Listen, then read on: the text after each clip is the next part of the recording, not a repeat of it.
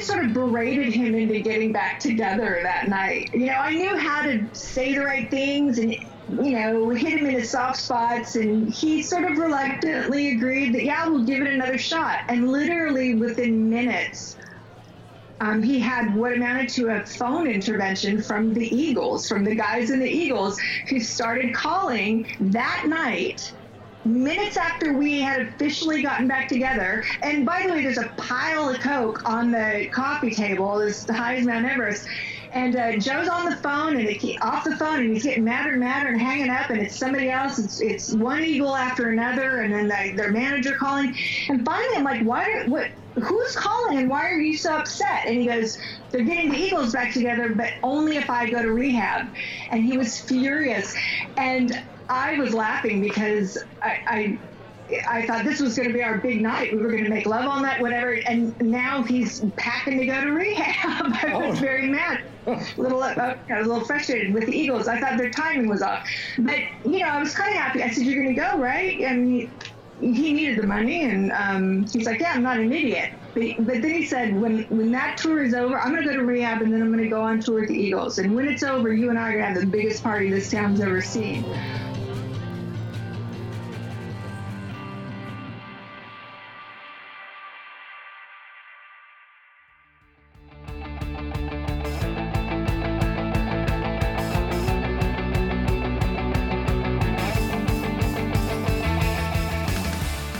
Hey there, Recovery Nation, producer John here. In this very special episode of Full Potential Now, Ted chats with intimacy coach Kristen Casey, who's here to talk with us about her rock and roll addiction memoir, Rock Monster, My Life with Joe Walsh. Join us as Kristen tells all about her journey from life in the fast lane to sobriety and redemption. You do not want to miss this.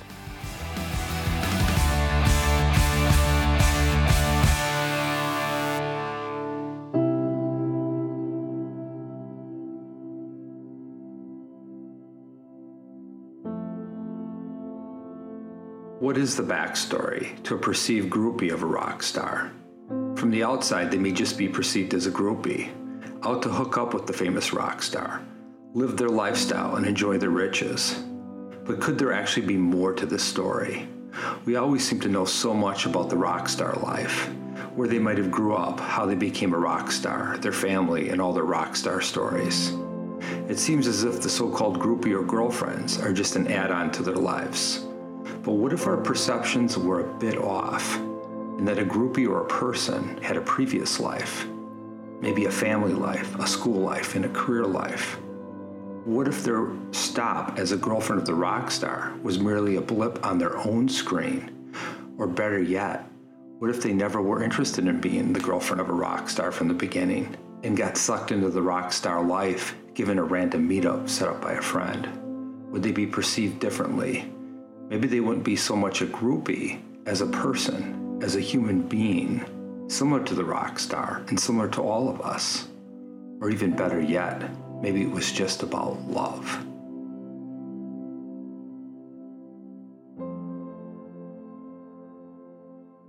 Well, I am with the absolutely amazing Kristen Casey, also known as KC. And she has blessed us with her time today, and she has lived quite, I would say, the rock star wife, girlfriend life for sure. She definitely has an amazing story of recovery, and she'll probably talk a lot about her life with Joe Walsh and how that went. And so we want to welcome you to the show. Thanks. I'm really glad to be here. I'm honored to be here. Yeah, I'm honored to have you on. I'm an Eagles fan myself, so like when you reached out and, kind of thought of this idea to have you on the podcast, it was very intriguing. And I actually have the Rock Monster, My Life with Joe Walsh book, which I think is coming out, or is it out? So the book came out 2 years ago, but the paperback, there was a bit of a delay, so because of the pandemic and everything, but it's coming out in 1 month. So I'm doing a bunch more book promotion right now. Excellent. Well, just going to read the cover here. Mark Elliott, New York Times bestselling author of To the Limit, The Untold Story of the Eagles. No vantage point is better than the one on the inside. Kristen Casey was on the front lines of rock's most decadent eras. And I've actually, believe it or not, I try to read all the books of my guests. And to be honest with you, I get through maybe 100 pages or so. I started reading this book. You sent it to me in the mail.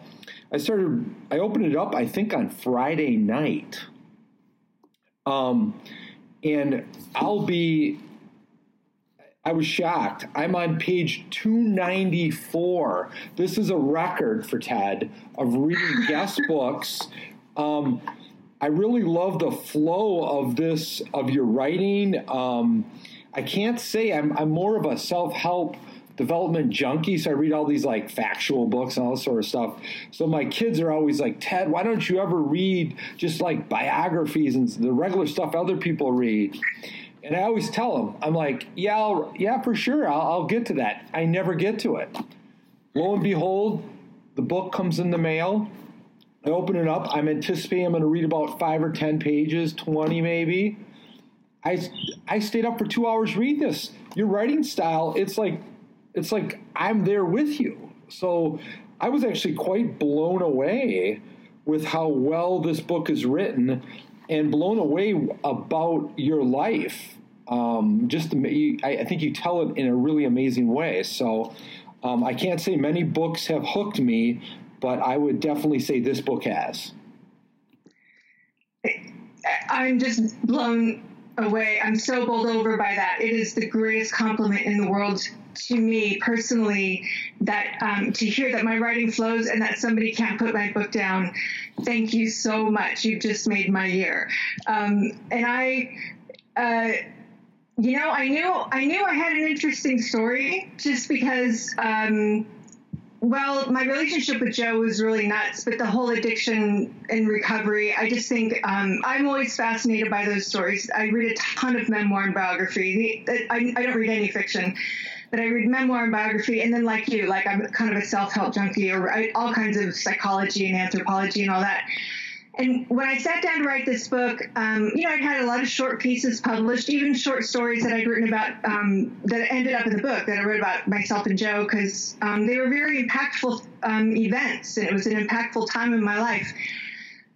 But, when you sit down to write a book, it's a different animal. And I had wanted to be a writer since I was 11. I thought I wanted to be a writer at 11, and at 13 I knew it. And so how many years later? 35 years later or something, I sat down to write my first book. And my hope was not just that people would be engaged with the story and find something of substance there, but that I would really step up as a writer, because I feel like it's one of the ways I stay sober, to be honest, is that I feel like it's my purpose to communicate through writing. And so to know that I can capture someone's interest, not just with my story, but with the quality of my writing, that's just everything to me. Thank you. Well, awesome. You are welcome. And there's definitely no shortage of sex, drugs, and rock and roll in this book, that's for sure. But I almost feel like I'm feeling this vibe. Like I want to start out, we have these canned questions we always ask, but I almost feel like, having read the book, I mean, you have that meeting with Joe up in the apartment. I think it's the bass player and it's the sort of the first laying on of eyes and the vibe and all that. But I almost want to go a little bit earlier. I'm going to know maybe if you could tell the story, but maybe start out when you were younger, and maybe how that eventually kind of shaped you to, what were you, 18 at the time when you met him, or 19 or something? I was close. I was 20. Okay. And it's up in this, right? Your girlfriend invites you over to meet this guy. Is that right? It's like almost like a double date kind of thing, or Yeah, a girl that I worked with, a really good friend of mine, Vicky, was dating his bass player. It was a casual thing. He was always on the road, and she was like his Austin girl. I mean, she would travel to see him on the road. And I knew she was seeing this musician, but the name didn't ring a bell. She didn't say the Eagle. She just said this guy, Joe Walsh, whatever. I'm 20. I didn't really know. I didn't know the name. I didn't think a lot of it. And then one night they're in town for a gig, and she says, "Oh, so the singer is like recently single. I really would like." Well, she just asked for a ride to the hotel, and then on the way she tells me she wants. I find out it's kind of a fix-up. So it was, that's how it happened. That's how I ended up meeting him. And I still didn't know who he was. As I was falling in love with him within about the first 20 minutes, I figured out who he was, that he was a rock star the next day when I went to his concert. I was already in love. It's probably the best way to have, you had an open mindset, you know what I'm saying? An open view of, you're not like totally thinking like, I'm going to meet a rock star. So you probably like your natural self. It's almost better. Yeah. It's almost better off going that route than knowing ahead of time. I've always been glad that it happened that way, to be honest. Yeah. Because I just saw him as some guy who might be interesting because he was a musician. I thought he was like a one-hit wonder maybe from the 70s that I'd never heard of. Yeah. I know. So I just, at Sally, like he was just some guy I was meeting that I could have met anywhere in Austin in a bar, but yeah.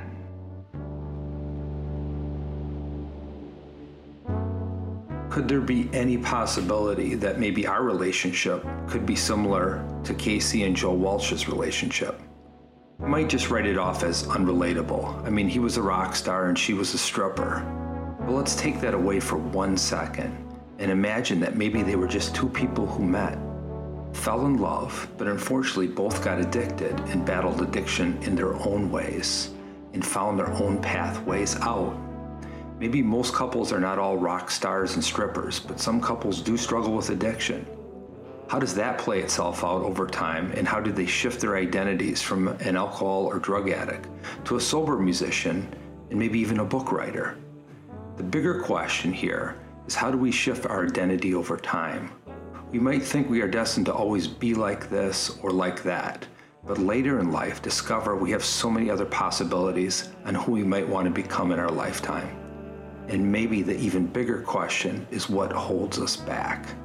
Obviously, we always see addiction as holding people back, but even in sobriety, there can be things that still hold people back. Our fears, uncertainty, maybe the toxic relationships we get in, maybe our own self-esteem and insecurities. What if this story, and our story, is maybe about just trying to discover who we truly are and who we truly can become?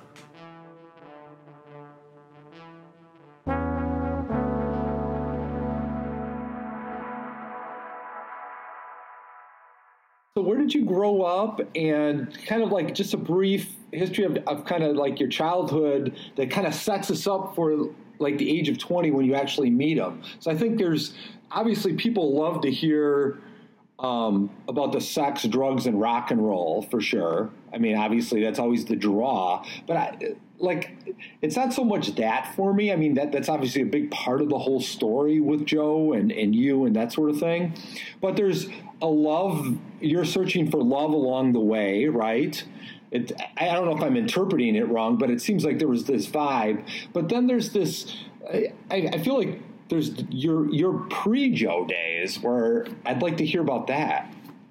Yeah, well, thanks for asking, because honestly, I feel like my story is not complete without that. The person I was when I met Joe and was in that relationship and did, I won't say everything wrong, but so many things wrong, and ended up in this horrible, really intense spiral of addiction and eventually, suicide attempt. The person that I was for the first 20 years led to that. I mean, for me personally, my addictions, what set me up for that were, adverse childhood experiences, if you want to use the clinical term. But one of the reasons I even wrote the book was because from the outside, anyone looking at my family, and me specifically, would have thought and did think, how does a girl like that end up over here off the deep end? She's had every advantage. She has what seems like a loving, normal family. And, in a lot of ways, I did have a very loving family. I didn't feel loved, and it didn't feel normal from the inside. It felt very dysfunctional. I didn't have that word as a child, but a lot of normal, happy families are not that normal or happy on the inside. So, my parents are great people. I want to start off by saying that. I love them very much, and they're really wonderful people. And some of their parenting was just off the charts stellar. Like, they did some things better than anyone I can think of. But, they were from a different generation. My dad worked a lot. When he was home, he made me feel cherished and loved and treasured, and that has probably set me up for having a really good relationship to the male gender in general. Like, I've always had, for the most part, really good experiences with men, except when in the depths of my addiction. My mother and I had a much harder time of it. She was under tremendous stress, had a lot of kids at a very young age and a very high stress job, and was not from a generation where, asking for help or even getting therapy, and she was depressed. I mean, I think it runs in my family. Suicide, alcoholism, depression, all runs on my mother's side of the family. And I think she did the best she could. But when I came along, unlike my older siblings, who were very, very sweet, and sort of, my brother's sort of stoic, my older sister is as sweet as can be. And then I came out kind of, kicking and screaming. And and then my younger siblings also, they're, just, I had the temperament that triggered my mother. And, I think that I was so opposite from her, because she was a child of the 50s, and conformity kept you safe, and, you wanted to fit in and not stand out. And I was someone who was rebellious, and I stood out, and I was quirky. And as I got older, I was, kind of a sexual person. And, in the Catholic tribe that we were from, that was just really frowned on. So I experienced a lot of criticism about who I was. And I think it was my mother trying to make me the person she thought would be safe in the world. And what really happened was I grew up not having much self-esteem, not feeling supported, not feeling like I belonged. I had no tribe. And in order to protect myself from what felt like a lot of hypercriticism and some emotional abuse, I developed this skill of sort of tuning her out in a way where, she'd be just sort of berating me, and I would just slip into this weird little spaceship in my head and just block all emotions. And what I believe is that when you do that, when you put up a wall to block those emotions of pain and shame and hurt and fear, and that you also block your ability to feel joy and excitement and love and connection. And so when I had my first drink at 14, it was given to me by a really cute doctor I was babysitting for. I had one shot of tequila, and immediately at 14, for the first time in my life, felt like I belonged, like I was interesting and cute, and I could have a conversation with this attractive man. And I thought I suddenly understood how the rest of the world felt, how they were able to socialize and make friends, all in that one tequila shot.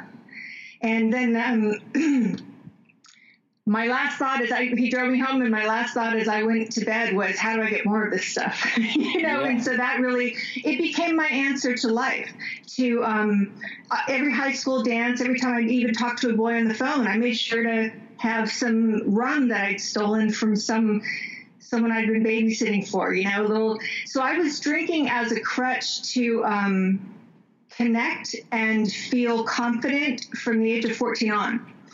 And then at the age of 15, there was some financial trouble, and we were uprooted we had a lovely home in San Diego, and I just started making friends and just started feeling like I had this sort of clique that I might belong in. It was a punk rock clique, but still, I felt like I might have my first tribe, and I was yanked away from that just sort of instantly and moved to a very different type of place in the panhandle of Texas. It was a very small town, and at this point, I'm really funky looking with my spiky hair, and I was like the first punk rock chick in all of Amarillo, Texas, and so the whole school was just immediately on alert, and there were rumors that I was a witch, and so I went from just starting to kind of develop an identity and have friends to being the biggest outcast in the whole city.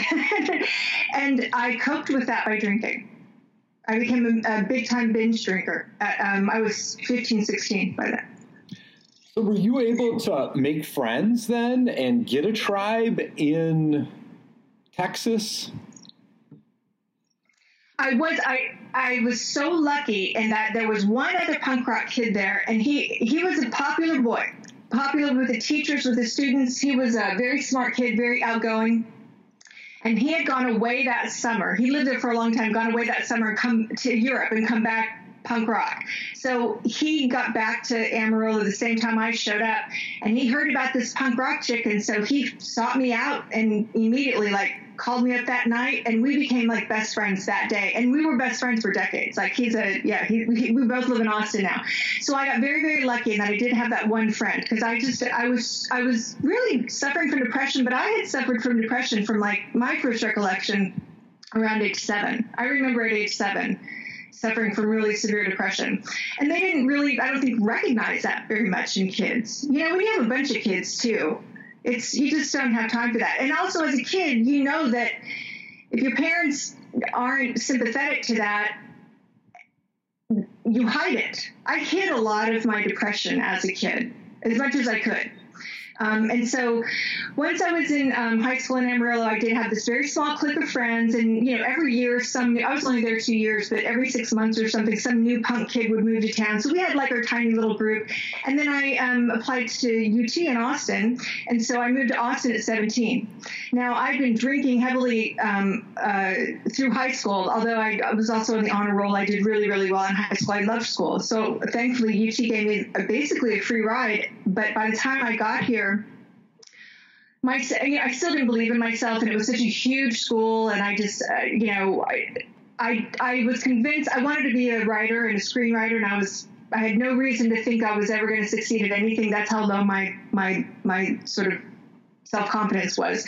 And so I immediately got in with the wrong crowd and started and there was a beautiful punk scene in Austin, but I started hanging out with the meth addicts.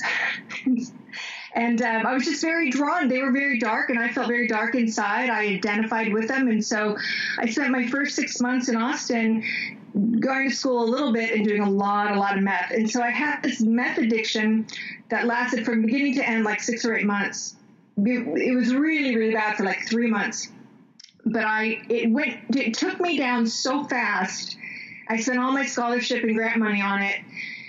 And I hit bottom, and I almost got in a car accident, and I'd been robbed blind. And at one point, I actually got mugged and beaten and abducted for a brief period by drug dealers. And so I got out. Just overnight, I got out and I quit. And then I started stripping as a way to make back some money until I could get back into school. And in my mind, I thought, well, I'd overcome this really intense addiction all on my own. What I didn't really realize was that I was now working in a bar where I was able to drink for free every night. So what I really did was switch addictions. I mean, I already had a drinking problem. And so as soon as I quit the speed, even at 18, 19, I was able to drink in a strip club all I wanted for free. So I kind of doubled up on my drinking, and my alcoholism really kicked in around that time. And then, but I still did go back to school. I was still, really dedicated to trying to develop. My identity was finally kind of starting to take hold. But I think that those are really formative years where you are figuring out who you are, right? So I was finally starting to appreciate this side of me that was not appreciated at home, this quirky, rebellious, political, sexual, intellectual, liberal person that, that my mom had kind of convinced me was not acceptable, but that I was starting to believe, and also my strip club customers were actually, encouraging me to be and express. I was just starting to feel like I knew who I was and where I was going. And I hate to say, unfortunately, I fell in love with Joe right then. But the truth is, I met my Prince Charming right at age 20, before my identity was so fully formed that it would stick. And here's this larger-than-life personality who's also a coke addict and an alcoholic. He was 40 years old, and he'd been highly functioning, but serious coke addict and alcoholic all his life. And so at this point, I had this sort of maybe an unconscious choice a little bit. Am I going to be my own person and pursue my writing and try to have this relationship but still really stand on my own? Or am I just going to give up all my dreams of writing and school and just be a rock star's girlfriend? Is that going to be my new identity? And, it was a lot easier to do the latter. And so I just gave up every vision and goal and dream I had for myself, not overnight, but slowly over the first 2-3 years of our relationship, and just became his shadow. So that in the end, when it was all over, instantly I ceased to exist because I had not been developing myself at all. I had just been Joe Walsh's girlfriend for 6 or 7 years. And that contributed further to the worst of my addictions. The next 2 years were the really, really bad years when I spiraled. So I think a lot of my book and a lot of my story is about identity, and it's about autonomy, and it's about self-determination. And I made a lot of choices that were conscious and unconscious about what I would accept, what kind of treatment I would accept, what kind of life I was going to live, what I would give up to have that life. And I made a lot of choices that led me to a place where I just ceased to exist. And so a lot of my book is about that, my dependency on substances, dependency on another person for your identity. It's a lot about dependency in a lot of different forms, I would say. Yeah, this makes... having read the book, this really kind of pulls it together for me because as I read it, as you talk about the years with Joe, it's sort of like you're vacillating back and forth. Like you'd end up having a really bad blowout with him, or he would hit the road, and then you would kind of wonder about maybe I should go back to school, maybe I should do this. And then as the years went on, and I don't know if I'm putting words in your mouth, if I interpret it correctly, but it's almost like that gets eroded away over time. And then you end up in the throes of complete addiction.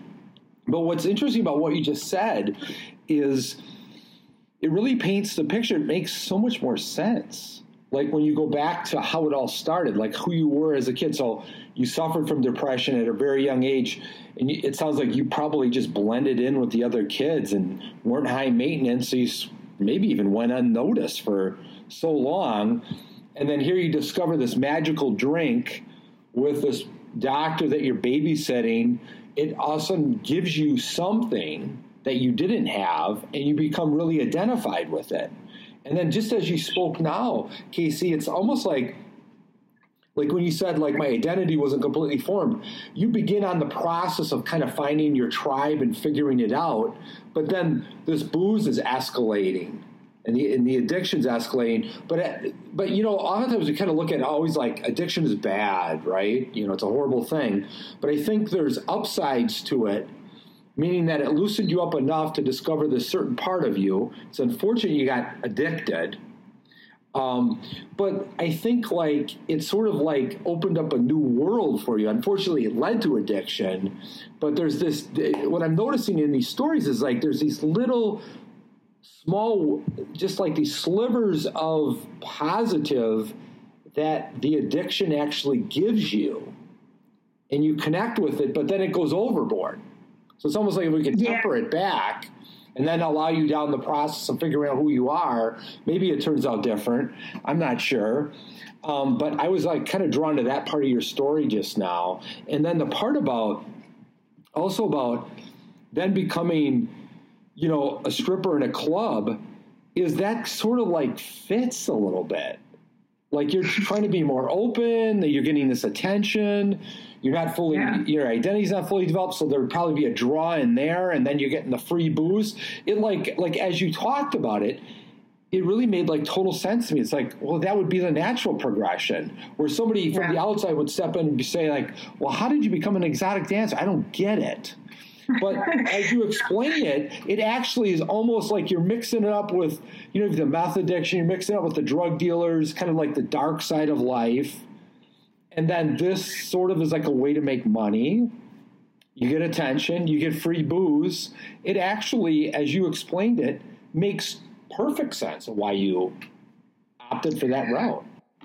Yeah, it actually does. And I'm really glad you brought that up, because here's the thing about, let's say the sex industry, but for me specifically stripping. I've done it in 3 iterations for a total of 14 years over my lifetime. You know, I quit. I retired for good. Actually in my 40s. So I stripped in 3 spurts from 18 to 42, and I worked in ways that were unhealthy, and I worked in ways where it was liberating and healing in ways most people won't understand. But for one thing, stripping has saved me numerous times. Financially, you know, there were times where I had no help and I was working my tail off and I did not know where my rent was coming from, or I had, you know, one of the many addictions, I guess we'll call it, I've had in my life was I had a bad relationship with money. When I got sober, I developed an eating disorder. I was a workaholic, and I developed a spending issue, and so I ended up in debt 3 times in my life, heavily in debt, and stripping always saved me. But when I first started, I had a neighbor who was a med student, and he was like a big brother to me. This was when I first quit meth. He was so happy for me because he was very worried about me, and he was a real sweet guy. Just a pre-med student. And I told him, I can't seem to get a waitressing job anywhere. My rent's overdue. And he says, well, not that I think this is a great idea or whatever, but there's what's called the Gentleman's Club not far from here, and I've been in it, and it seems like they treat the girls nice, and you can make quick cash and maybe get on your feet, whatever. And my first thought was, that's the most terrifying thing I can think of, right? Like, I was so sort of insecure and not comfortable even really with nudity. I was a very sexual person who had a lot of inhibitions, and that's half the reason I did it. Half the reason was I needed the money, and the other half was because I was so afraid of it and so intrigued by it. I thought, I have to do this just so I can get over my fear and experience it. And I really pictured it being some seedy place where the girls were miserable and the guys were pervy. And I walked through those doors that first day, and what I saw was a ton of people having a fantastic time. You know, back then too, customers were not allowed to touch you in any, you know, they could touch your shoulder maybe, but nobody touched you when you were dancing. It was very, and they kept a really, really close eye on it, you know. So it was a bunch of guys spending a lot of money, a bunch of girls having a great time, and more than anything, this sense that sexuality was celebrated versus demonized. And so for me, that was very healing, because I came from an environment where sex wasn't talked about, arousal was shameful. I mean, nobody came right out and said that, but it was something you saved for marriage, and there was something very sinful and wrong, and maybe evil, and maybe the devil's in you if you are having sexual thoughts in your teens. And, you know, I knew that there was something wrong with that way of thinking, and I fought it. It was one of the only things in my youth that I just took a stand against, but secretly, because I knew until I got out of the house, you know, my parents were very, very strict in that regard, and they were very, very Catholic. And I went to Catholic schools, and so I kept it on the down low. But I sensed that there was something about sexuality that was very beautiful and God-given, and I wasn't going to let anyone take it from me or screw it up for me. I just had yet to find a place where there was a group of people feeling this and thinking the same way. I'm not saying strip clubs are the healthiest type of sexual expression ever, but on an individual basis, I was allowed to express my sexuality and be applauded for it, and not abused or taken advantage of. Because back then, like I said, the clubs were really safe, and I had a million bouncers and management looking over my shoulder, and the customers it was good, clean fun, to be quite honest. So I was making money. I was independent financially. I was, and also you talk to the customers. I was being told that I was funny and intelligent. I was getting the kind of positive reinforcement I hadn't gotten at home or even in my punk scene, you know. So for me, it was a really positive feeling experience. In my later years, you know, when a lot of the rules and boundaries started going out the window, like in Vegas in the 90s, and every dance was like like a wrestling match. They were, you know, it was a full contact sport all of a sudden. Those were not the healthiest years. Interesting. So this kind of sets the stage then. So there's this piece of you're feeling liberated. obviously you've kind of switched from alcohol addiction kicked up, then you got into meth, and then you went back to, was it alcohol? And so now you're in the clubs, you're stripping, and you're still thinking about are you back at school? Yes, I had just started. I decided not to go back to UT. It was just so overwhelming. Like my classes had 200, 400 people in them. So I decided to go back to a community college here in town.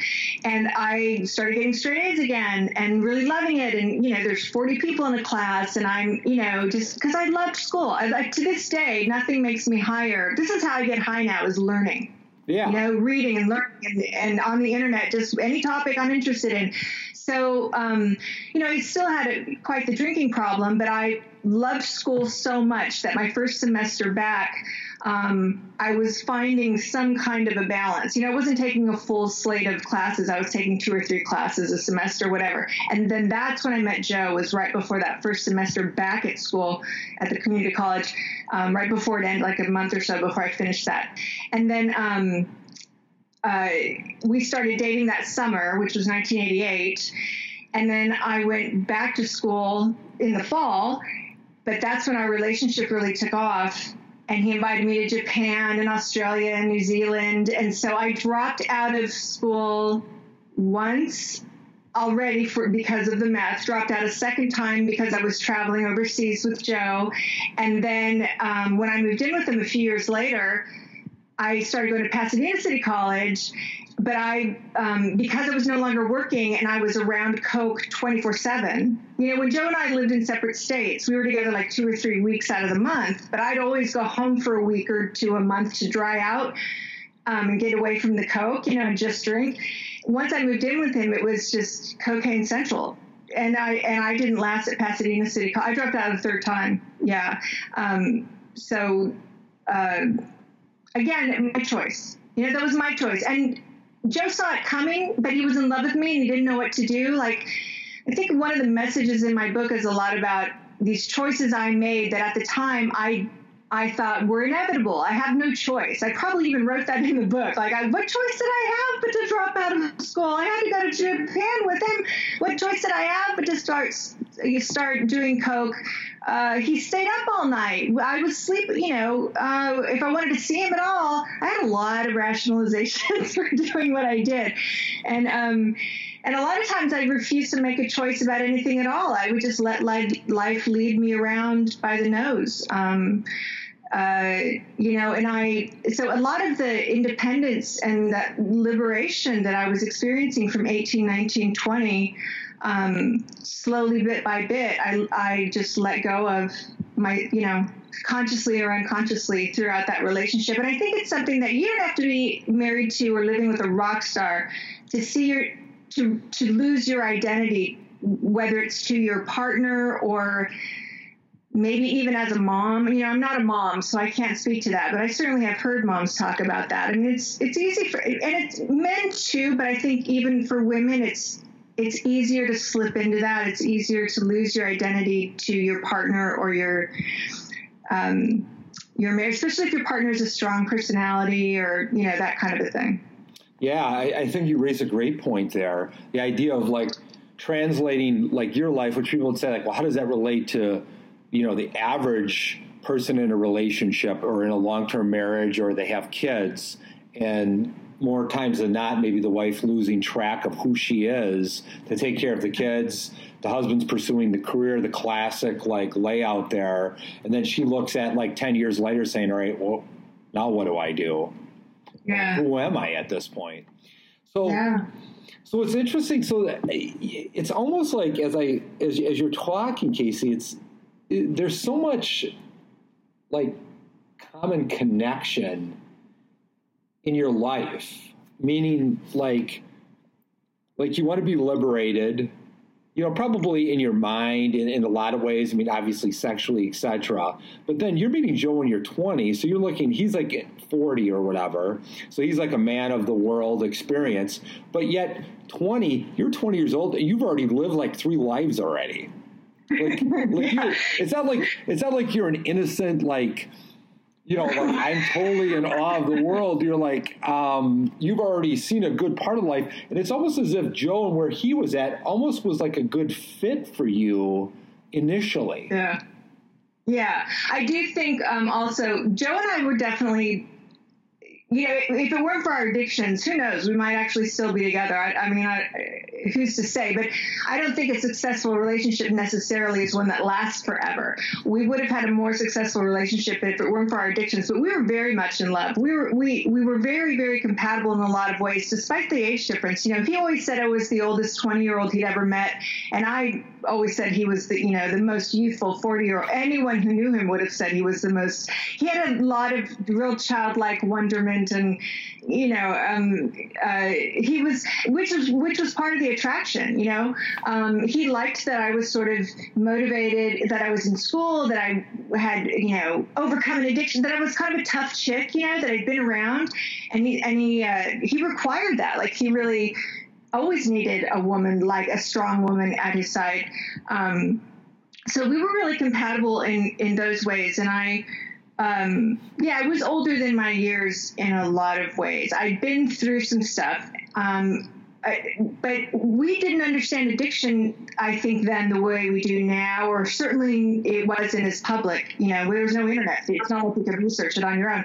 So our lifestyle was so glamorous. Like, I was clearly a meth addict because, I mean, I sort of had that classic running around with a bunch of, you know, homeless punk rockers who were ripping me off and beating me up, and I, you know, lost every penny. So when I'm with Joe and I'm doing all kinds of coke and really completely addicted to it, we had a very glamorous life. We're doing it in limos, and we're doing it with Jack Nicholson, and you know, we're doing it with some of the biggest stars in the world. So it was really easy to convince myself I wasn't an actual addict. And then every now and then I'd be able to go without it.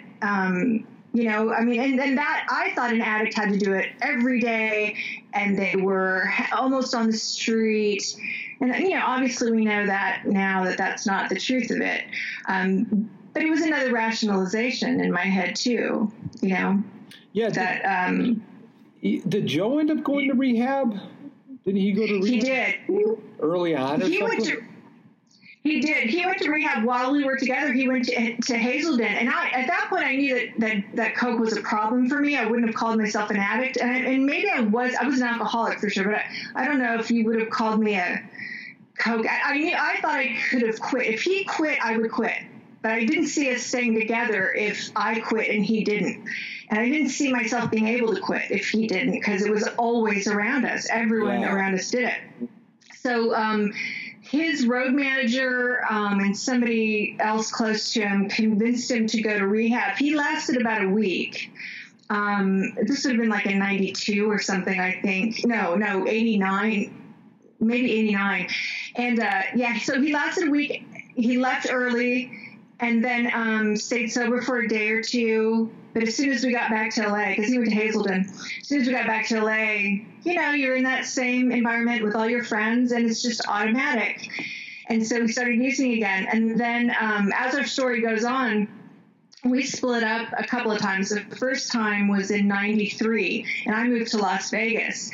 And for the next 6 months, I only saw him a few times. I knew as soon as I got into Vegas that I had made a mistake, that I wanted him back. So I would go down to LA every couple of months and see him. And those 6 months, he'd gone off the deep end. He looked worse than I'd ever seen him. And the third time I went to see him was in February of 94. And I was telling him, look, I quit coke. I've got my drinking under control. The second part was a lie. I had quit coke because I didn't have his money to pay for it anymore. But my drinking was not under control. But that's what everybody said. You have to almost go through that stage where you're like, I can control this. There's I've never met somebody who hasn't gone through that stage. So yeah, right. Yeah, like it'll happen. Yeah. So I sort of convinced him, and he'd been up for days, you know, it was very clear.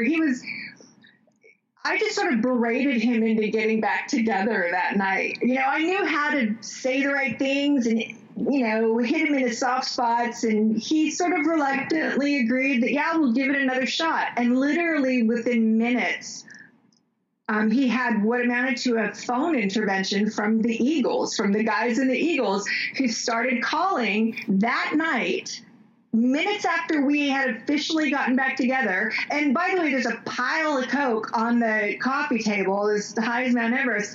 And Joe's on the phone and off the phone, and he's getting madder and madder and hanging up, and it's somebody else. It's one Eagle after another, and then their manager calling. And finally, I'm like, who's calling, and why are you so upset? And he goes, they're getting the Eagles back together, but only if I go to rehab. And he was furious.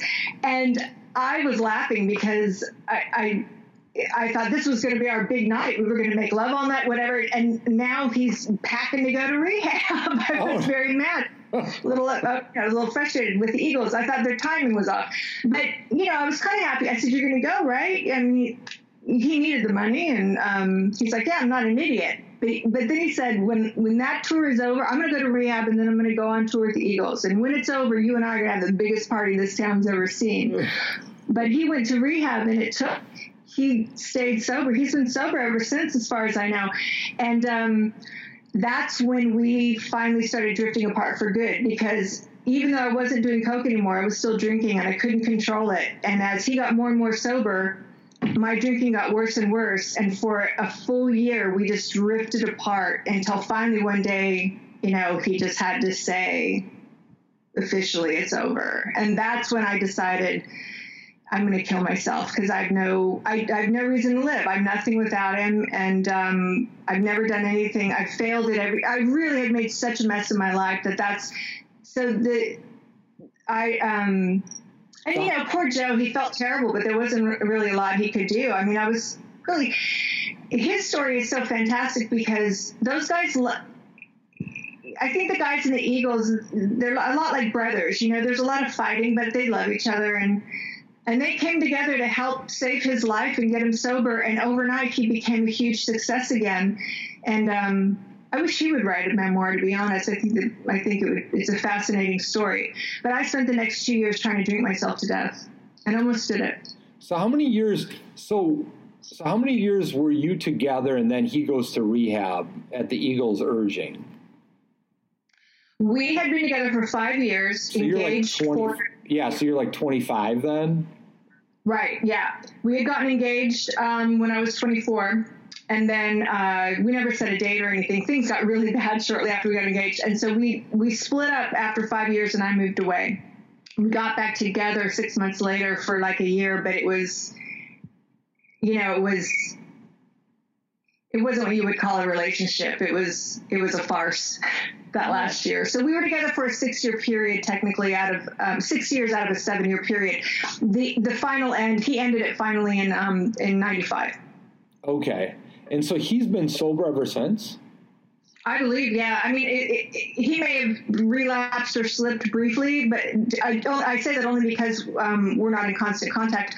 But I believe he's been sober ever since. I mean, he's never had any relapse of any length that I know of, or possibly anyone at all. No. Oh, so he had been using for many, many years. Oh yeah, I mean, he was a child of the 60s. Yeah. So he was becoming successful by, I think, he had a band in high school, I think, but he had the James Gang like when he was 20ish or so late 60s, and so he was making a great living and doing really well. He's a freakish talent, and so he's always had that. What I've always wanted, which is to be productive, to use your gifts, whatever they are, to make something of your life. I mean, that's one thing Joe's never not had. He's always known his purpose in this world, to play music and to do it really well. And I always wanted to be a writer, and it took getting sober and then another number of years for me to really commit to sitting down and writing crap, if it was going to be crap, but for me, that's a big part of my sobriety is knowing what my purpose is in this world and applying myself to it on a daily basis. And writing is one of them. I also work as an intimacy coach, and I believe that's what gets me out of bed every morning. That's what keeps me from being depressed. I mean, I haven't been depressed. I had clinical depression. It came back well, it never really left. But when I got sober, you know, I had to live with it. I couldn't numb it anymore. And I even got on antidepressants for a while, but then I had to get off because I lost my insurance, and I was working hard, but I didn't have the money for it. And I was one of the lucky few people I know that managed to get off of them. And I fell in love around that time, and I think that had something to do with it in 2010 or 2007. But I've been completely free of depression since 2007, and I haven't even had to use antidepressants since then. Okay. And part of that is because I've been writing and I've been working in the fields of my choice. I've been expressing my authentic self since then. So that's really helped. That's incredible. Yeah. What an incredible journey. I haven't reached the end of the book yet. So we can do a spoiler a little bit, but I'm always curious about the last couple of years. So I get his addiction progressed to big levels. You kind of both progressed together. What was interesting though in reading the book is that sort of he kind of almost seemed to watch out for you in the beginning. And it seemed like he was the one with the bigger addiction. And then it almost it seemed like it flip-flopped. I don't know if it seemed like that. And also you were always looking for acceptance among the rock elite and all that kind of stuff. And it's almost years later, it's almost like flip-flop where he's wanting to stay in a relationship with you. And then you're the one almost running the drug show on some level. So I thought it was a kind of an interesting, I don't know if it felt like that, but it's almost like you switched roles. I don't know if that's true though. Yeah. No, we really kind of did. I mean, it's funny because, and maybe that's something to do with being female. I think we tend to go downhill faster. I don't know. It's just, or certainly the nature of my addiction. I mean, I was somebody who's whether I was an official addict or not in my teens, I had, some serious issues with substance use disorder. And I wasn't ever someone who moderated ever. I never was a normal drinker or a normal drug user. But when I met Joe, I wasn't using hard drugs. I was only using a little acid, a little mushrooms here and there, a little ecstasy, like party drugs, and then drinking. And he was kind of infamous for his drug use, right? His high functioning drug use. It was hardly a secret. Within a few years, right around the time I moved in with him, by the end of that year, I moved in with him 3 years in, and within 6 months, I was outdoing him on a regular basis. And that's a scary thought. It just ran away with me completely. And then I started, I blew a hole in my septum because and I even remember when it happened, we were doing the same coke. But I could feel it happening. I could feel my septum dissolving almost. And so it scared me, not enough to quit, but enough to start using it a different way. So then I started smoking crack, thinking, well, at least I won't, my nose won't collapse because what's left of my septum is barely holding it up. And so I started smoking crack, but that just took me further down at a faster rate. And so at this point, Joe was the same one among us, and, when it came to the breakups too, it was, one day he was begging me not to leave and I can't live without you. And I'm like, I don't even know if I love this guy anymore. And then the next day I'm like, I can't live without you. I'm nothing without you. And he can't stand to look at me. And yeah, it was a lot of back and forth. It was very dysfunctional. Yeah. We had no relationship skills at all. So do you think, I almost think about that, this kind of idea of when people are addicted together and what actually happens in that relationship? Because I know you two aren't the first ones to have this kind of drama in between yourselves. And I don't know if you've ever met other people just in terms of as you were going through addiction and then eventually got into recovery, if you notice other couples kind of struggling with that same thing when they meet and then they sort of get addicted together and then they can't live without each other and they kind of flip-flop roles, and any insight on that? I tell you, I've seen couples who were addicted together and were as bad or worse than Joe and I. Joe and I even got physical with each other. One time he completely lost it on me and one time I lost it on him. I mean, we didn't send each other to the hospital, but when you're that hardcore of an addict, you can get violent, even if you're not a violent person, you're somebody else. But I've seen people who are even worse off than we were, like Barb and Ringo, for example. Barb and Ringo are this amazing couple that were sober when I met them. But when Barb sat me down one day, she was trying to help me see what was going wrong in my relationship with Joe, and I was just blind to it. But she was telling me stories about how bad things had gotten between her and Ringo. But maybe it was because of their celebrity or money, but and I don't know if got sober in the same rehab, whatever, but they both were able to go to rehab and then keep their relationship together as a sober couple, supporting each other. I'm not an addiction or a recovery counselor or expert in that way, but I have always felt like when had Joe and had I gone to rehab at the time that Joe first did, or maybe the second time he did, we might have had a shot at making it work, because there was a lot of love there. But there were a lot of people in Joe's life whose livelihood depended on him. His best friends all were on his payroll. So everybody needed him to get sober, partly for their own benefit, mostly because they loved him, but partly for their own benefit. I didn't have anyone in my corner. Everyone just kind of thought, well, I was expendable. Nobody tried to help get me into rehab. And I had no money, and I was completely detached from my family. So I think that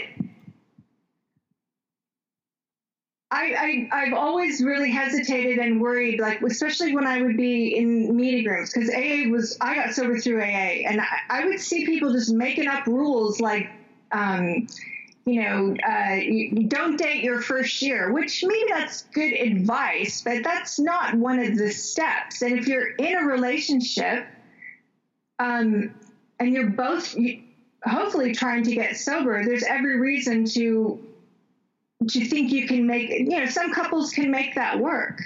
I was no more toxic for Joe than Joe was toxic for me. And it always seemed to me like,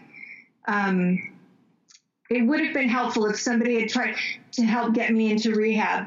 My parents couldn't afford it. I couldn't afford it. I had no health insurance or anything like that. So even if we hadn't lasted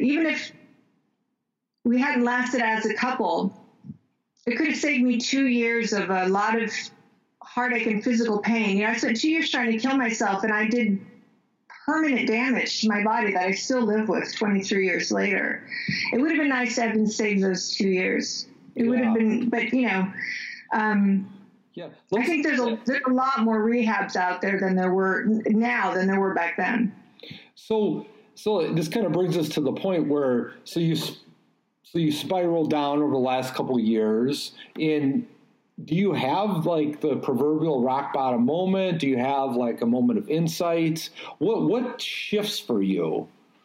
Yeah, I really did. That whole time, those 2 years from the day Joe said it was over, it was over the phone, and he felt so bad for, the pain he knew I was in. He jumped on a plane and flew up to Vegas to see me one last time and say goodbye in person. So we spent the day together, and then he got in a cab and drove off. And as the cab was driving off, I just started to panic. Like a real panic welled up in me that I don't know how to explain it. I write about it in the book, but there was a part of my brain that just felt that I was about to have a complete and utter meltdown. And in order to save myself, it threw out the one solution I think that it could come up with, which was, well, just drink yourself to death, and then you don't have to.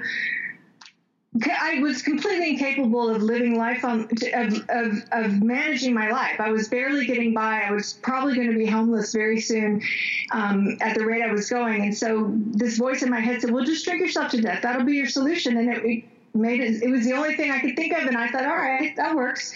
So I decided before I'd even gone back in the house, I was still watching him drive away. I was like, that's what I'm going to do. I'll give it 2 years. I don't think at the rate I'm going, I'll be dead in 2 years. And that gave me a sense of peace. That gave me enough peace to keep walking and go inside the house. And that's what I did. Every day for 22 months, I woke up with the singular goal, which was to drink as much as I could to kill myself. And so I got sicker and sicker and sicker. I was in another hospital.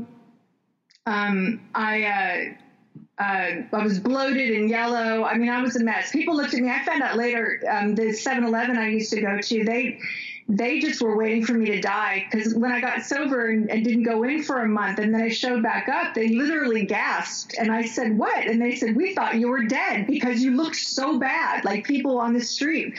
So I think that I probably didn't have very much longer to live. And then one day I woke up with such severe alcohol poisoning. I couldn't speak. I couldn't move. All I could do was roll over and just vomit. I think I counted 13 times that morning. It was just bile. And I refused. I woke up at a friend's house, and they had to go to work or they would get fired. And he tried to get me to go to the hospital, and all I could do was shake my head. And so he left, and I laid there thinking, this is the day I'm going to die. I couldn't speak. I could barely move, but I could think. My cognitive abilities were perfectly clear. And as I just waited for it to happen, my first question to myself was, why am I not more excited about this? This seems like this is what I've been after for 2 straight years, and I'm about to get it. Why am I not? I wasn't upset, but I wasn't excited. And then that's when the veil started lifting. That's when all these little denials that I'd been under started to, dissipate. And I just realized this is not how I'm meant to go.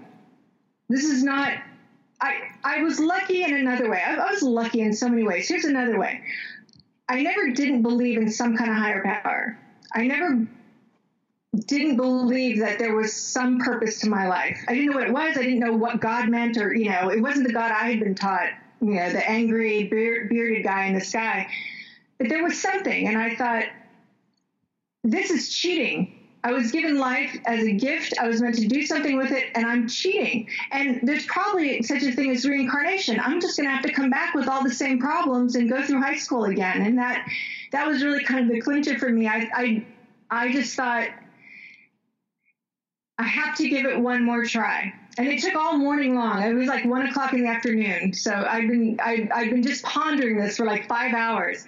I've been able to test my heart rate because there was a secondhand clock on the wall, and my heart rate had been over 200 beats per minute for ever since I'd come to that morning. And right after I made that decision, I'm going to call that girl I know from work who's always saying I could go to an AA meeting with her. I'm going to let her take me to a meeting. I'm just going to do everything I can to try to get sober. And if it doesn't work, then I'll kill myself with a clear conscience. But I'm going to give it everything I got, because that's what I'm supposed to do. And that's right after that is when my heart rate dropped under 200, and I knew I was going to live. And I called her. I couldn't speak that day. I called her the next day, and she was out of town, but she told me how to get to a meeting. And it took a couple days because I was so sick I couldn't walk. And but that was the day. And I really did think I was going to go do this AA thing and prove it didn't work and drink myself to death with a clear conscience. It's just that it worked. So you never went to any formal, like, residential thing, or you just went to AA and figured it out? Yeah, I was $20,000 in debt, I think, at the time. And my parents, I think that had I gone to someone, I kind of cut my parents off, but had I gone to them and said I want to go to rehab, they might have found some family or friends, or they might have come up with the money or something. I don't know. But I just couldn't ask that of them because I had cut them off, and I just didn't think, so I didn't go. And the thing is, the detox that I did at my friend's place, I mean, it was pretty risky. The odds are really like 2 to 1 that I would live. I mean, the odds when you're that sick are about 2 to 1. I'm not going to die. Yeah. But I was also 29 years old, and I have I'm lucky in another way. I have a ridiculously strong constitution. I've had doctors tell me there's no reason I should be alive when I tell them how much I used to drink and use. And they said that a normal person would be dead by now. So I'm very lucky in that way. And by the end of the week, I was still really puffy because I had 5 organs that were just not functioning well at all. But I was able to go back to work about a week later. And here's another way I was very lucky. I was locked into the Las Vegas strip club scene where I was making money hand over fist. So I was able to pay back my debt. I had somewhere to go. I had one thing in this world I was good at, you know. There were issues. Like I said, it wasn't the healthiest environment at the time, and I did end up quitting after a year and a half. But Vegas, here's another way I was lucky. Vegas is a fantastic place to get sober. I mean, they had AA meetings around the clock. They had a really good group of women and women's meeting. I had an amazing sponsor who just taught me the steps out of the big book. You know, she didn't throw in a bunch of extra stuff. She was really, really good. And for me personally, the coping skills that those steps taught me were things I did not have. I didn't understand anything about honesty, acceptance, restitution. I had no self-awareness about what my fears and resentments were doing to me. I didn't know what to do with my fears and resentments. Everything from prayer and meditation to eventually being of service, all of these principles and the skills that I learned through those steps are what got me sober and kept me sober. So for me, it really works. I never used again. Amazing. What an amazing journey, Casey. Because I think about it's a very unorthodox way to get sober. Like you're basically puking up bile. You're ready to die. You could probably die from detox. And nobody's there to help you other than like, hey, I'm going to go to an AA meeting. I survive. You go to the AA meeting, kind of get the ball rolling. And then you do something very unorthodox. Go to Vegas and be a stripper. And that like strengthens your sobriety in some sort of way. I'll tell you something. Yeah, I'm glad you brought that up because I do want to say this. Yeah, it's like this winding road. Everybody's different. So you continue. I'm sorry for interrupting. Oh, yeah. Here's this thing. Like years later, I had a sponsee who was the best sponsee I had. So dedicated. She was so doing the deal, right? But she had to go to court, and she went in Austin, just north of us is the second strictest county in like the nation, I believe, Williamson County, and they were throwing the book at her. Now she was stripping because she had 2 kids to feed. And she had gotten sober, but was stripping because at the time it was all she could do to make money. And the DA was throwing the book at her, and I was her character witness, and they were saying, she can't stay sober in a strip club, can she? And I said, I did. My sponsor did. Literally dozens of strippers I know. There were more sober strippers in that Vegas strip club than any one job I've ever had. It was really kind of shocking. It was, but again, I had financial freedom. I was able to pay back my debt. I had a great support system there. On any given day, half the waitresses and a portion of the dancers would be sober, and we were there for each other. You know what I mean? Yeah. So in that way, it was a really positive experience. And it's not like I recommend for people to go do that, but it was also the only place I felt confident. So I really looked forward to going to work. I developed confidence in other areas, but there's a lot of problems with the sex industry and the stripping industry, but it saved my ass a number of times. It just did. Yeah, and also it was really weird. I told myself on day one, even my sponsor said, I don't think you should be going back to work yet. First of all, you work in a bar. And I was like, well, so do you. She's like, I didn't come back after a week. And I was like, look, I need money today. And I told myself, if I can't get through one 8-hour shift without a drink, I will quit today. I will do that. That will be what God's will is for me. And I worked 8 hours, and it was like I had this bubble of protection. I kind of wanted a drink, but I didn't crave one. I felt like I had this crazy bubble of protection. And guys are drinking and offering me drinks. I can smell it on their breath. Didn't faze me. It was every minute I wasn't in the club, because in Vegas there's a pub on every street corner, So it was like, if I'm like just driving home the 1 mile, I was like, don't look at the pubs, it was really weird. It was a little bit of a miracle, actually. So what makes you decide to get out of it then, eventually, stripping? I figured I was making a lot of money, but I figured I was either going to spend it all on an institution and therapy, because it was making me crazy. Like I had not developed the ability to set really firm boundaries yet. That took time. that took a lot of time and effort and trial and error in sobriety. And at a year or a year and a half, because I worked my first year and a half of sobriety in that strip club. And over that year and a half, you know, the bouncers were not keeping the guys off. It was just a constant battle. And so what would happen is you would figure how much grabbing and boundary crossing can I handle for this $1,000 a day I'm making, and you make a deal with yourself. But then I would go home and I would take like a, you know, Meryl Streep Silkwood shower and scrub, you know, and then I would curl up in a fetal position. I didn't have a therapist yet. You know, I got into therapy pretty soon after that. But I didn't have the boundaries it took to take care of myself in that environment, and I knew it. And I started putting on weight, and I think subconsciously I was trying to push myself out of it. Yeah. I feel like, I really feel like I was subconsciously putting on weight as a way to force myself out of the business, because I didn't put on that much, but I was just uncomfortable stripping. And I also thought, you know, I had a lot of shame over having wasted. I've been given every privilege in the book. I have a very healthy IQ.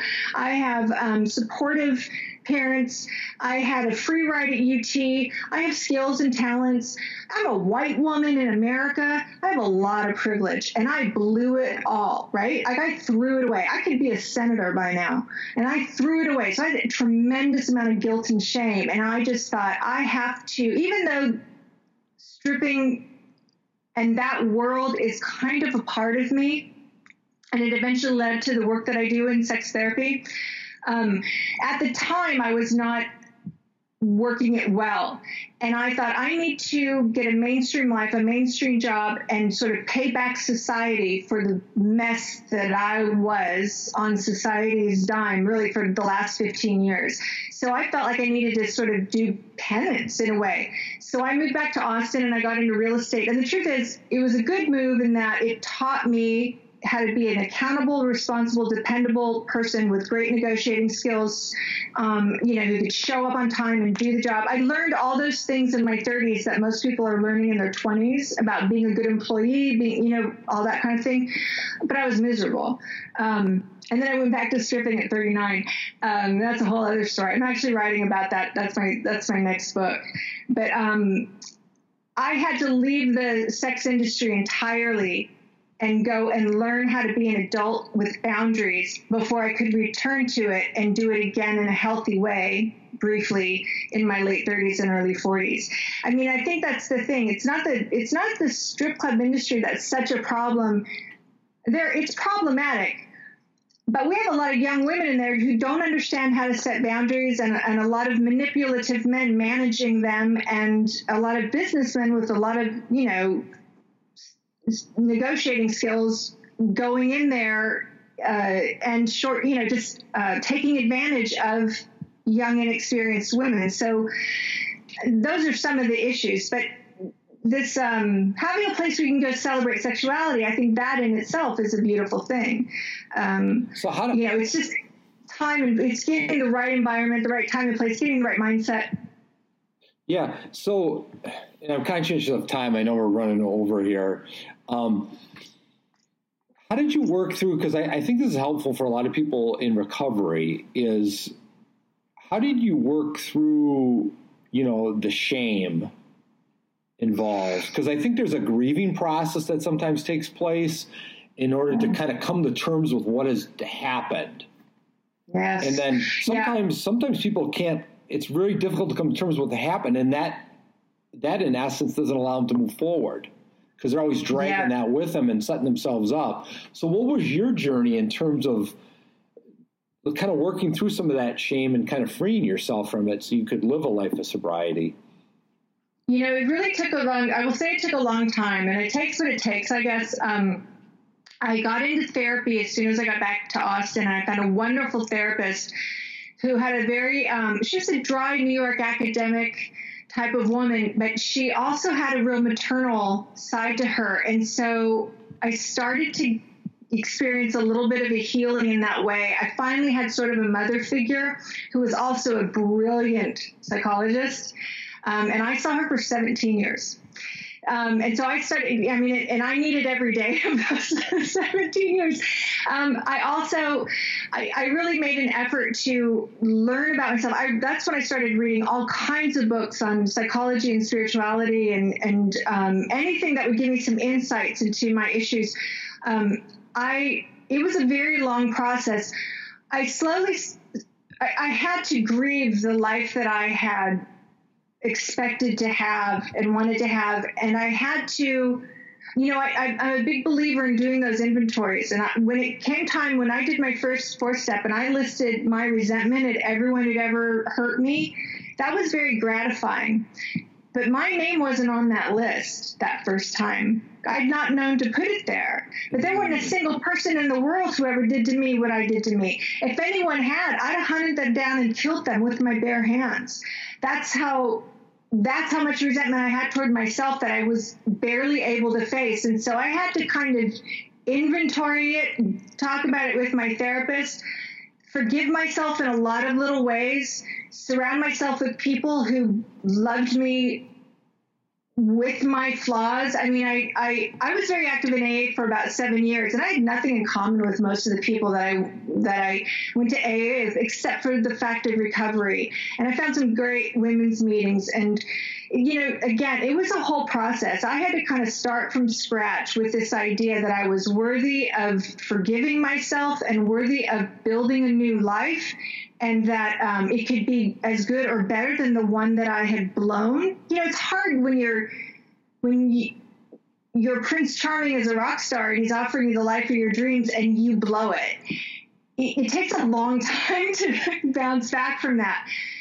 But if I had known how great my life was going to be, and people will tell you that in meetings, if I had only known. I didn't really, it took a good 10 years before I started to really think I was going to get where I wanted to go. And miracles are happening still every day. I mean, my 40s were my best decade yet, but my 30s were a struggle. It took from 29 when I got sober to at least 39 of me really struggling and trying to put myself out there. My biggest problem next to the shame, probably, my sponsor told me, you want self-esteem, do esteemable things. So I threw myself into working hard and working out hard. I ran marathons. I mean, in a way, I was like trying to sort of punish myself, but I was also trying to rebuild my self-esteem.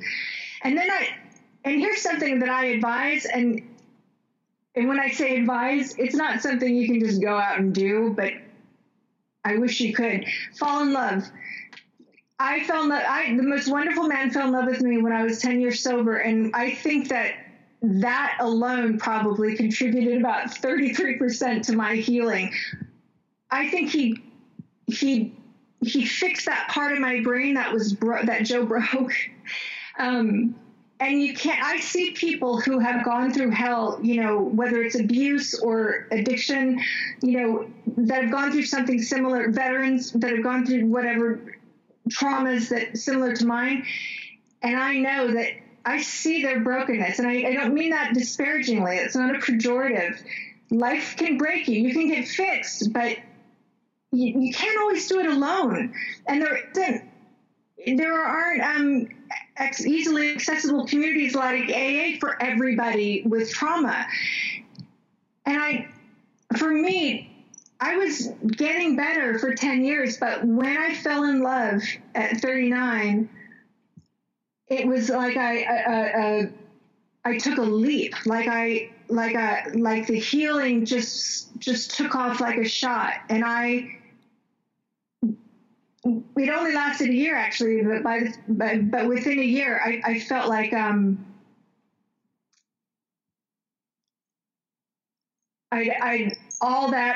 all that 10 years had finally brought me to a place where I was at peace with those 15 years of hell. Yeah, was it almost? And I always think of was it almost as if the 10 years had actually, in the work you've done, had prepared you to fall in love in a much different kind of way? Yes. It prepared me for a healthy kind of love. And that's a lot about what my next book is about, actually, because I had such fear of intimacy, I couldn't even date. It was just a comedy of errors. And so every year or so through my 30s, I put myself out there a little more and a little more, but and I see people, as an intimacy coach, I see people going through that exact same thing. You have to open yourself up and be vulnerable and allow yourself to be rejected and hurt, because rejection hurts, and know you're going to be okay and pick yourself up and go try again. And people who can't fall in love, who seem to block it, those are people who won't open themselves up and allow themselves to be vulnerable. And the reason is because they've been hurt so badly. So my 30s were a process of me getting to a place little by little, dating men who were just a little bit more emotionally accessible than the last guy, dating someone who's a little bit more healthier than the last guy, opening myself up and showing a little bit more of my true self to the next guy. But it was 10 years of that before I met someone that, and he was one of those guys who he believed in love. He was going to shower me with it no matter how many times I got scared and ran away. So people like me need a partner like him. If there's one person, and I was more avoidant and he was just more, love and relationship were his priority, whereas for me, it was what I feared. So I credit him a lot with that, because if he hadn't been so unafraid of love, we never would have worked out, and I never would have benefited. Yeah, I think about this. Yeah. You raised such a great point. This idea of vulnerability and connection, and how scary that is, and how are you going to deal with the rejection? So if you can kind of just close yourself off, you might be safe, but then you'll never get that connection. Yet if you put yourself out there, you could get hurt. And so how do you stay the course? And I like your idea of like, well, I dated a guy that was a little bit more open, and then I dated a guy who was a little bit more open than that guy. And so it was kind of a gradual process. But I think the amazing thing that you did was you stayed with it and kept working on it, and you had support to keep working on it. Where I think back of when you hit your rock bottom, it was almost like complete abandonment by everybody. You were kind of left to your own devices and kind of looking for like, hey, wait a second, why didn't somebody step in?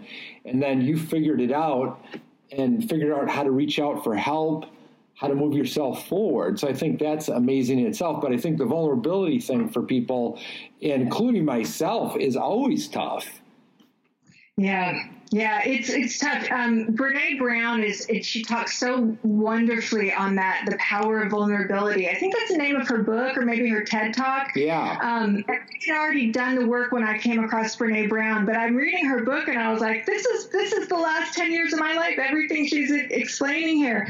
But yeah, it's like baby steps. Like you take as big a risk as you can take, and it takes courage. I think it's about having courage and just like I might, maybe in my mid-30s, I was starting to date someone who wasn't 100% emotionally available. Maybe he had some issues or whatever, but he was more so than the guy before. And that means I have to step up a little and be a little bit more authentic myself and be a little more open with my feelings. I remember there was one really devastating relationship in my 30s, and it was with a guy who was really open with his feelings. He was a closet alcoholic, so that's where the attraction, he wasn't a perfect guy. Emotionally, he had his issues, but he was very openly loving. And I was still resistant. And we were together for a month, and I was if I had just opened up this much more, we probably would have had this great relationship. But I just pulled back at the last minute, and I wouldn't tell him my true feelings because I was so afraid of getting hurt. And then within a week, there was another woman on the fringe, and she was very open about how much she was ready for a relationship, and here's me dancing around. And he had his choice between a woman who's open and a woman who was really hesitating to express her feelings. Well, who's he going to go with? He went with that one. And that set me back for like a year or two. Okay. I was traumatized by that for about a year or two. So it was a journey, right? Yeah.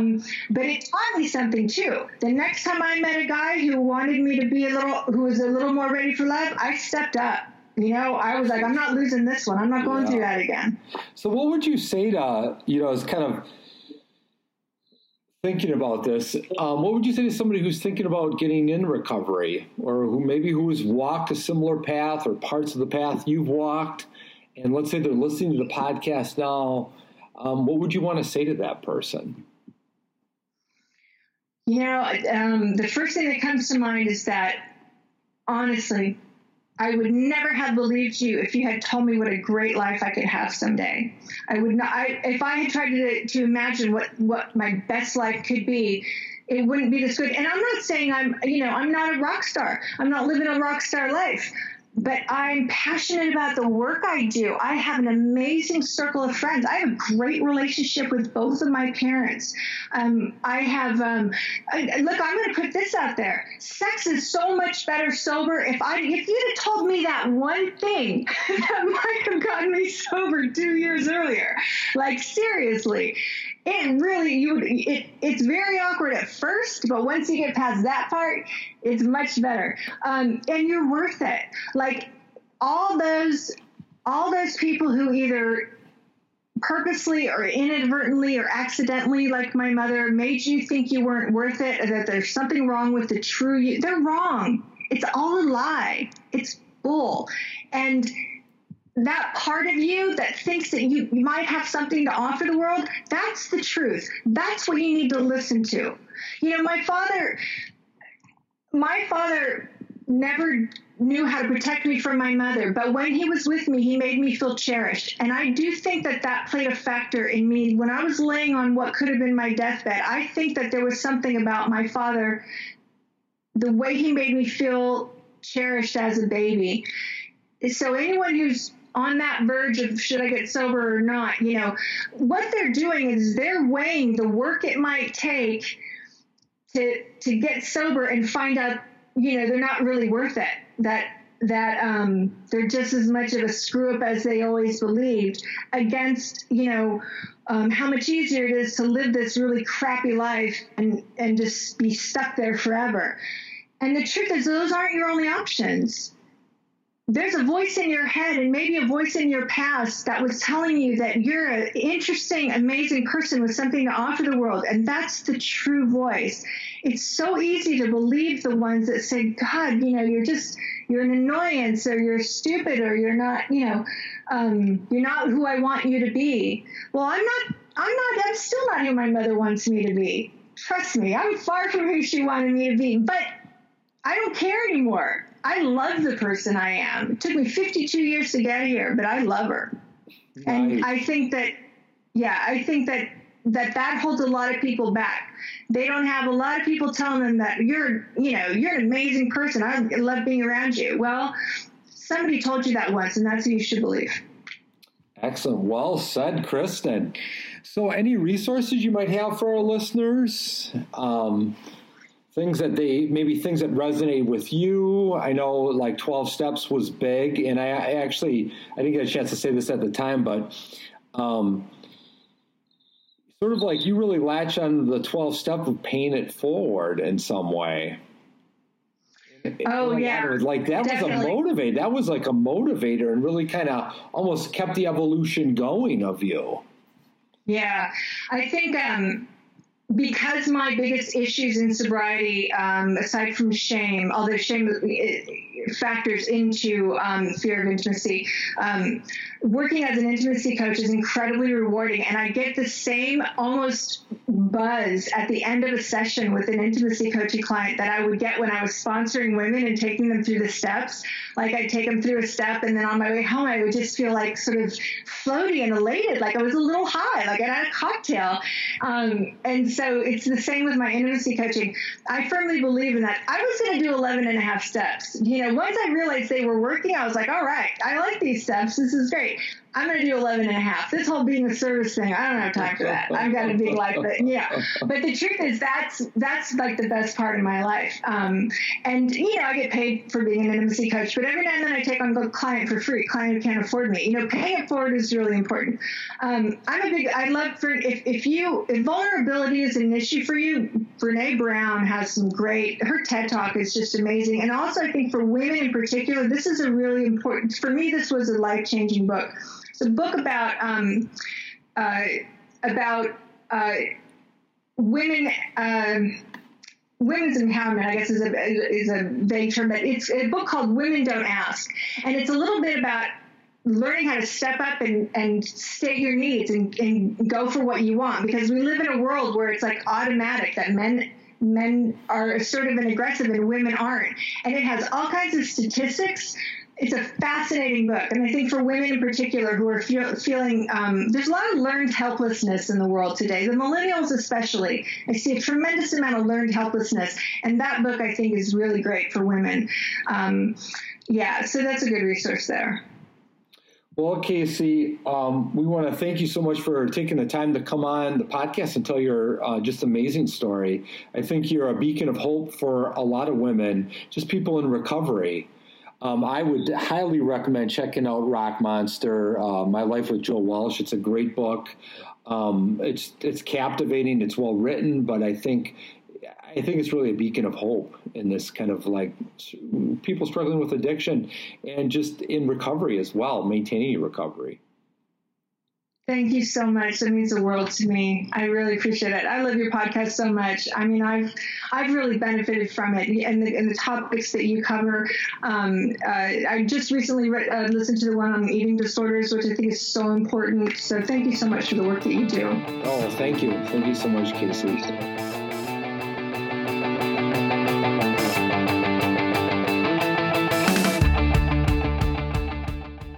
Hey there, Recovery Nation. Producer John here again. Thank you so much to Kristen Casey for sharing her time with us today. You can pick up Rock Monster, My Life with Joe Walsh, out now, published by Rare Bird Books. If you like today's episode, you can subscribe, leave a review, and listen to past episodes on iTunes, Google Podcasts, or Stitcher. And visit fullpotentialnow.org for your free TED tools, including where to find a rehab center near you. This episode was produced by Ted Isidore and me, John Procruzzi. Thanks for listening.